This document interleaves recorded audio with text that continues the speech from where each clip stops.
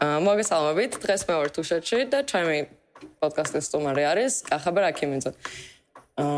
მადლობა, რომ მოხვედი ჩემთან გადაცემით. კარგი, შენგან მაინტერესებს ზოგადად აი ეს დღეობები რაც არის ახლა ხატობა, მაგასთან დაკავშირებით, რა შეგიძლია რომ მითხრა აი რასთან დაკავშირებით ხდება და ხატობა. ხო, რასთან დაკავშირებით ხდება?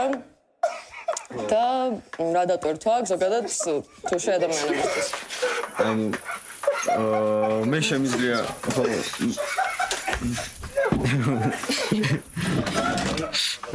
მე შემიძლია მოგიყვე ჩემი სოფლიდან გამომდინარე, მე ვარ ჩიღოდან, სოფელი ჩიღოდან და მან გვაქვს ვაშარის ხატი. და ეს ვაშარის ხატი სიმართლე რო გითხრა ზუსტად არ ვიცი, ზუსტად ესე ვთქვათ საიდან მოდის ზუსტი საწყისი ის არ ვიცი, მაგრამ აი მას შემდეგ რაც მთაში ქრისტიანობა შემოვიდა, ვაშარის ხატის სახელი წმინდა გიორგისთან არის დაკავშირებული. მაგრამ აქამდე იყო ვაშარი როგორც ალბათ შეიძლება სხვა რაღაცასაც გამოხატავდა ესე ვთქვათ, არ ვიცი, მოკლედ მაგაზე ზუსტი ინფორმაცია არ მაქვს.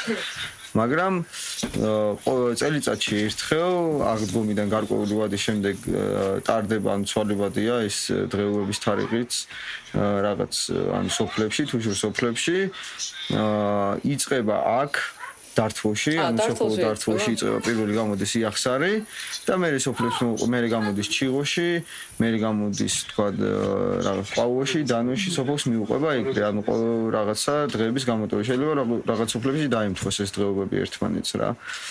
ხო და ჩიღოში ეს ვაშარობა როგორ სტარდება, რაღაც გარკვეული თავისი ისენი აქვს, ესე ვთქვათ, ტრადიციები ამ ყოველთვის ჩატარებას, რაც რა შენარჩუნებული გვაქვს დღემდე ყოველ წელს ვატარებთ ამ ყველაფერს და იწყება ისე რომ თქვა აი წელს 31-ში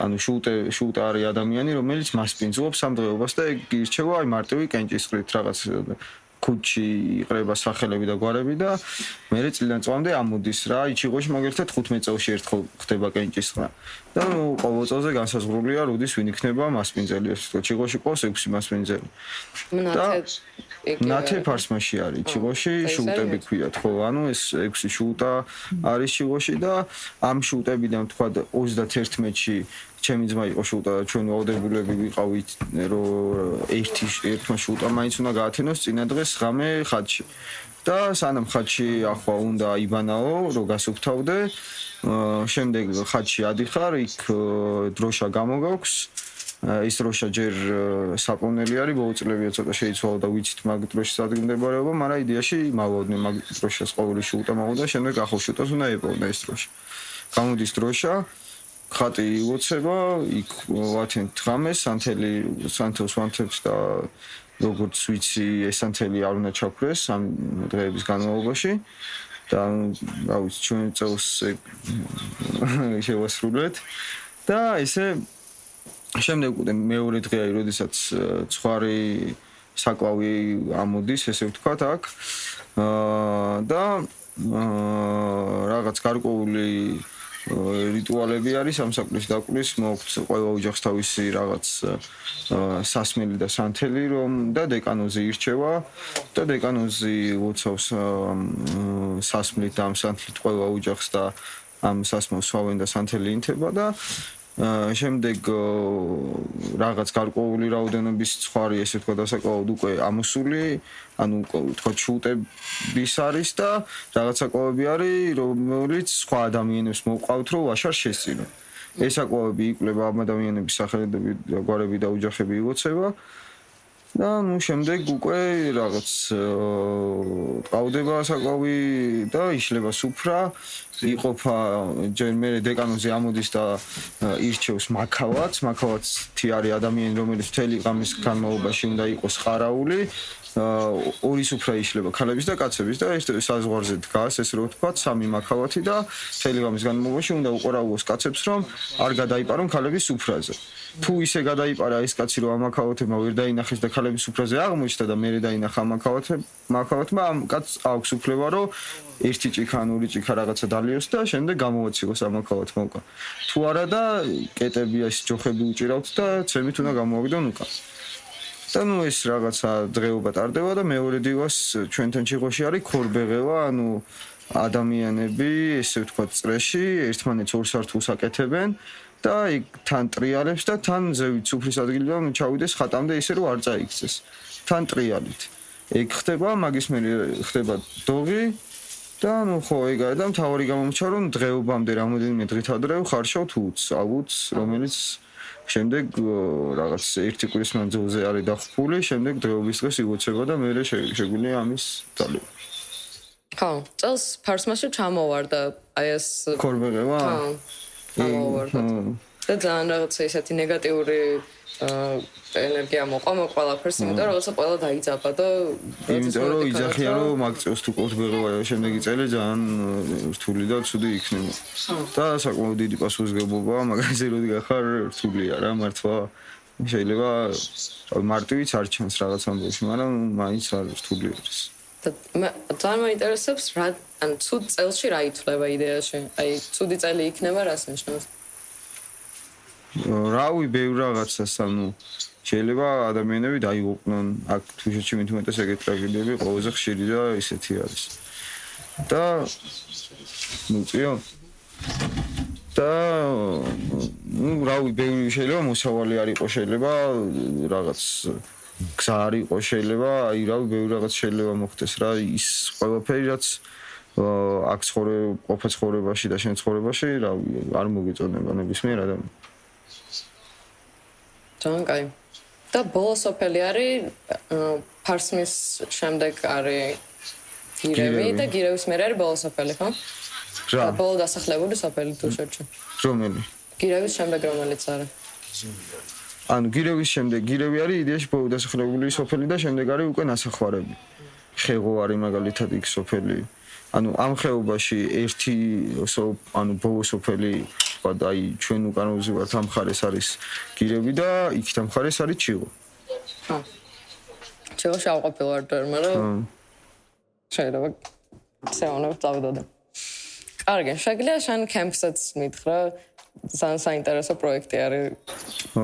არ ვიცი, აი რა ხდება ზოგადად რა, ეგ მაინტერესებს, რა რას აკეთებ და რას ასწავლით ბავშვებს და ვინები ხარ? ანუ ბანაკ კავკასიონი შევქმნით ბევრმა ადამიანმა, ისე რომ ვთქვათ. ეგეთი რაღაცა ბანაკი, რომლის იდეაც გაჩნდა აქ თუშეთში. აქ თუშეთში. კი, და იდეა არის ის, რომ აი თუნდაც თუშეთში ერთ-ერთი ყველაზე დიდი პრობლემა არის, რომ ზამთარში ხალხი არ რჩება, იმიტომ რომ არ აქვს რაღაც კონკრეტული საქმე, თუ მესაქონლეობას ან მეცხოვრეობა კიდე აქ მაინც ზამთარში არის მესაქონლეობას ადამიანი არ იწევა, აქ თუშეთში არ რჩება. და მაგ ადამიანსაც უნდა ყავდეს იმ რაოდენობის საქონელი, რომ უღირდეს აქ დარჩენ. აქედან გამომდინარე ძალიან ცოტა ადამიანი რჩება, იმიტომ რომ არანაირი კომუნიკაცია და მოკლედ სოფელში მარტო უნდა დარჩე და უნდა იცი რომ ვერსად ვერ მიდიხარ, ვერავინ ვერ მოდის შენამდე. და აქედან გამომდინარე თუშეთში ეგ პრობლემა მაგრამ თვითმფრინავი ხო დაფრინავს? თვითმფრინავი დაფრინავს, მაგრამ საქართველოში ეგ ძალიან დიდი პრობლემაა და ვერცფრენი ზე დამოკიდებული ვერ იქნები და ვერც ეს ხალხი ვერა ვერცფრენზე დამოკიდებული. იმიტომ რომ ერთი რომ ყველაზე მარტივი რაც ყველგან შეიძლება იყოს ის პრობლემა იყოს რომ რაღაც უამინდაბვის გამო თქვა ორი კვირა შუა შემოფრინდეს ვერცფრენი და მეორე ის არის რომ არ ვართ ის გამართულები ესე რომ თქვა რომ რაღაც ეგრე ადამიანის საშუალოდ უბრალოდ მარტივად მოხდეს მაგის დაორგანიზება. ვერცფრენის გადმოფრენა თუნდაც აი ძალიან მარტივ საკითხში სულ ეგ პრობლემა გვიდგას რა და არა მარტო თქვა თუშეთში აი ნებისმიერ საქართველოს კუთხეში და ყოველ საქმიანობაში ეგ პრობლემა დგას. თან ახლა ხო ჩამოვარდა ეს ერთი ვერცფრენი. მაგის გამო იყო მე მგონია ფარსმაში ცოტა ეგეთი. ფარსმელი იყო ვინც იყო ავიაინჟინერი მაგ ვერცფრენში. დიმა ქააძე. და მაგიტო ისეთი ცოტა შედარებით ხო, რაღაც ეთყობოდათ, რა იდეად არ უნდათ გაკეთება. ხო, რა გოვაი. მაგრამ უწევდათ, იმიტომ რომ ტრადიცია არის. კი. და კიდე 6 ადამიანი გარდაიცვალა. 8 ადამიანი გარდაიცვალა საბოლოოდ.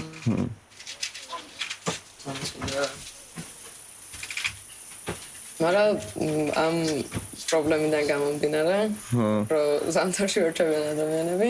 ანუ ხო, მაგქიდან გამომდინარე, მივედით იმაზრამდე, რომ უნდა გავუკეთებინა ისეთი რაღაცა, თან მით უმეტეს მთაში მცხოვრები ადამიანების, ვინც ეს ადგილებში ცხოვრობს და ხო, იმას ჩავამატებ, რომ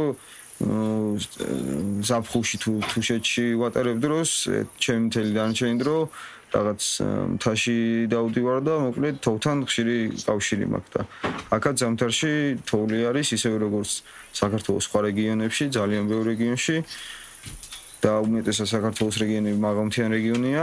ჩემი საქმიანობა დაუკავშირე ამ ჩემ რაღაც თუშურ ცხოვრებას და ეგ იდეა გაჩნდა რომ უნდა მივცეთ რაღაც ბავშვებს ის შესაძლებლობა რომ ჩვენი სპორტი გავაცნოთ და გავუჩინოთ სურვილი რომ აქ თავი მხარეში რაღაც ის გააჩინონ ახალი რაღაცა გააკეთონ და უყვარდეთ თავი მხარეში ყოფნა. თან კიდე რასთავარია რა თქმა უნდა მაგ იდეასთან ერთად ის იდეას თან გვახავდა რომ ანუ ეს ყველაფერი უნდა იყოს რაც შეიძლება ხელმისაწვდომი და მანდ უკვე მატერიალურ შესაძლებლობებს და არაფერი ეგეთზე ლაპარაკი არ უნდა იყოს. და პირიქით ვცდილობთ რომ მოკლედ ბავშვებს დავეხმაროთ იმითი რაც ჩვენ ვიცით და არ ვიძახით რომ ბევრი ვიცით. რაც გამოსილებაც გვაქვს, ვცდილობთ რომ უბრალოდ მაგ გაუზიაროთ. და რაში რა არის გამოსილება ის რეალს ასწავლეთ თუ საბაზისო ცოდნას ვაძლევთ იმ ზამთრის სპორტებზე, რომელიც საქართველოს მაღალმთიანეთში შეგიძლია რომ ისე ვთქვათ, მაგ სპორტით იყო დაკავებული და ასევე საზაფხულო ექსტრემალურ სპორტებზე. ძირითადად ეს ყველაფერი შეეხება მთას და ცოცვას და მთაზე ვთქვათ, სრიალს, თხილამურით გადაადგილებას, ზვავებს, სამაშველო ოპერაციებს, კლდეზე ცოცვას, ალპინიზმს, თოკების ხმარებას, ზოგად უსაფრთხოებას და ისეთ ცოდნას, რომელიც მათ ნებისმიერ სეზონზე დაეხმარება იმაში, რომ მთაში თუნდაც პროფესიონალური კუთხით მხრივ თუ მომდეთ ამის განვითარება გააგზავნონ და აკეთონ ეს საქმე. ძალიან კაი არის. ძალიან საინტერესო არის მაგას რო აკეთებთ. და ესე პროსტ ბავშვები მოდიან თქვენთან და ბავშვები ჩვენ რაღაც რამოდენიმე წარმომადგენელი ვართ, კი არა და აღნიშნე რომ ბევრი ადამიანი ვაკეთებთ ამ საქმეს და ფაქტიურად თელ საქართველოს მოვიცავთ ჩვენი კუთხებიდან გამომდინარე. მე რო თუში ვარ, თქვა რომელიღაც ადამიანი სხვა კუთხის წარმომადგენელია და იმ 12 მაღალმთიან რეგიონზე გვაქვს ესე ვთქვათ გათვლილი ეს პროექტი და ამ 12 მაღალმთიან რეგიონს მოვიცავთ, ან ჩვენ პირადი წარმომადგენელი თუ ვართ თქვა სხვა ადამიანს ვიჩნობთ ისეც, რომელიც ამ რეგიონის წარმომადგენელი არის და დაახლოებით იცის იქ რა სიტუაციაა და რაღაცა კრიტერიუმები გვაქვს, რომლის ხარჯზეც რა კრიტერიუმები ძალიან ცოტა არის და იდეაში საბაზისო ხო? მაგ კრიტერიუმის ხარჯზე შემთხვევითი პრინციპით შეიძლება დაირქვას, რომ ვარჩევთ რაღაც გარკვეული რაოდენობის ბავშვებს. მოთხოვნა უკვე გაზრდილი არის და ვიძახით რომ რაღაც უკვე თქვა თითო ზბორით დავიწყეთ, და ჯერ ერთი ზბორით ვიწყებდით, მარტო ზამთრის ზბორით ვიწყებდით, მერე ზაფხულის შეკრებაც გავაკეთეთ და ეხა უკვე ორ ზამთრის შეკრებას და ორ ზაფხულის შეკრებას ვფიქრობთ. მაგრამ დამოკიდებულია ფინანსებზე, იმიტომ რომ ჩვენ აქედან არაფერს არ ვიღებთ და შეკრების ჩასატარებლად საკმაოდ ბევრი ფინანსებია საჭირო, იმიტომ რომ არც ბავშვები არაფერს. პატარა ტექნიკური ხარვაზე გქონდა, მაგრამ დავბრუნდით და მაგ კემპის გარდა მაინტერესებს აი ყველა საინტერესო ადგილას შენი აზრით საიდან დაშვებულ ხარ? სნოუბორდზე გახართ თუ თხილამურზე? და ხო, ანუ როგორც ვთქვი, დადიხარ ხოლმე რაღაც ძალიან ისეთ მაღალ ადგილებში, სადაც დიდად არ დადიან ადამიანები. რა ვიხა, მე დიდად ძალიან ისეთი ადგილიდან არ დავშოგულა რა, სიმართლე რომ გითხრათ. მოგოდი რა ის რა. 13 წლიდან დავდივარ სკიტურზე. სკიტური არის, როდესაც თხილამურით ადიხარ ისეთ ფერდები, სადაც არ არის, ანუ ფეხით გადაადგილდები რა და რა თქმა უნდა ისეთ ფერდებს არჩევ, სადაც ხალხი არ დადის და მაქსიმალურად ხელშეუხებელი. და ნუ ამ ბოლო წელია რაც დავინტერესდი ჩემი მეგობართან ერთად ბუთასთან ერთად იმითი რა ქვია სკი ალპინიზმით და სტრიპსკინგით, ანუ დახრილ ფერდებზე სრიალით და ანუ თაში უკვე შედარებით რთულ რელიეფზე თხილამურების ზურგზე როდესაც გაკმოკიდებული და რაღაც სამთვალჭრუებით რომ გადაადგილდები. და რამოდენიმე ადგილას დავეშვით ერთად, მაგრამ ნუ ძალიან ისეთი რთული და ნუ შეიძლება ჩემთვის რთული იყო, მაგრამ ნუ რაღაც რა ჭაუხში ყოფილა ეგ ადგილები, უფრო მეტად ჭაუხი არის, სოფელ ჯუთაში, თის მასივი არის და არის ესე ვთქვათ ხევის და ხევსურეთის საზღვარზე. და მაგ ადგილებში არის საკმაოდ ისეთი რა, რომ აი ამ საქმიანობის დაწყებისთვის ყველაზე ხელსაყრელი რელიეფი, რომელიც გაძლევს ყველაფრის საშუალებას, რომ აი თქვა ყველაზე მარტივიდან დაიწყო და სირთულეც მაღლა მიდის, რაც რაღაც დონემდე სრულიად საკმარისი და სრულიად ისეთი არის რა, რომ რაღაც კარგ გამოცდილებას გიტოვებს. და თუშეთში არის შესაძლებელი რომ ეს რა? თუშეთში კი რა თქმა უნდა შესაძლებელია, უბრალოდ იმის გამო რომ აქ ზამთარში დასარჩენის პრობლემა არის, გადაადგილებაც პრობლემა არის და არავინ ადამიანი არ არის, ვინც ამ საქმიანობით არის აქ დაინტერესებული, თუნდაც მაგ ყველაფრისა გამო არ ხდება ეგ და ძალიან იშვიათად მხოლოდ ერთფრენით თუ შეიძლება ხოლმე ჩამოსვა თქვა რაღაც ჯგუფი და ჰელისკით, ანუ ერთფრენით სრიალს. და ნუ რა ვიცი გეგმავთ და გვინდა ეგ ამბავი რომ აქ გავაკეთოთ ეგ და ვნახოთ ნუ 1-2 წელში გამოჩნდება ალბათ გამოვა თუ ჩვენ გამოგვივა თუ არა თორე ისე რა თქმა უნდა გამო ძალიან კაი იდეა არის მგონი და გასწორებს თუ ეს ანუ ძალიან კაი მთები არის იდეაში და მგონი აი დღეს რა არ არის იმდენად ანუ ყველანაირი რა მე როგორც უყურებ ესე ზამთარში აქ ნამყოფი არ ვარ თუშეთში ყველანაირი ის რელიეფია რომელსაც ნებისმიერი სახის მოთხილამურე ეძებს ანუ თქვა ტყიანი ფერდებიც არის თქვა ბექებიც არის, სადაც ესე გასართობი და სახტუნავო არის ბევრი, ძალიან დახრილი და ექსტრემალური ადგილებიც არის, ძალიან დიდი ტურებიც არის, ანუ სოფლებში ტურებიც, ანუ ყველანაირი ის შესაძლებელია, რასაც ადამიანი თქვა ფრირაიდში და სკიტურში, ანუ თუნდაც ელისკიში ეძებს, ყველაფერი თქვა ერთ მხარეში შეგიძლია მარტივად იყო. ძალიან კაი არის თუშეთი. და წარმატებები მოყოლფერში. კარგი. მადლობა რომ მოხვედი.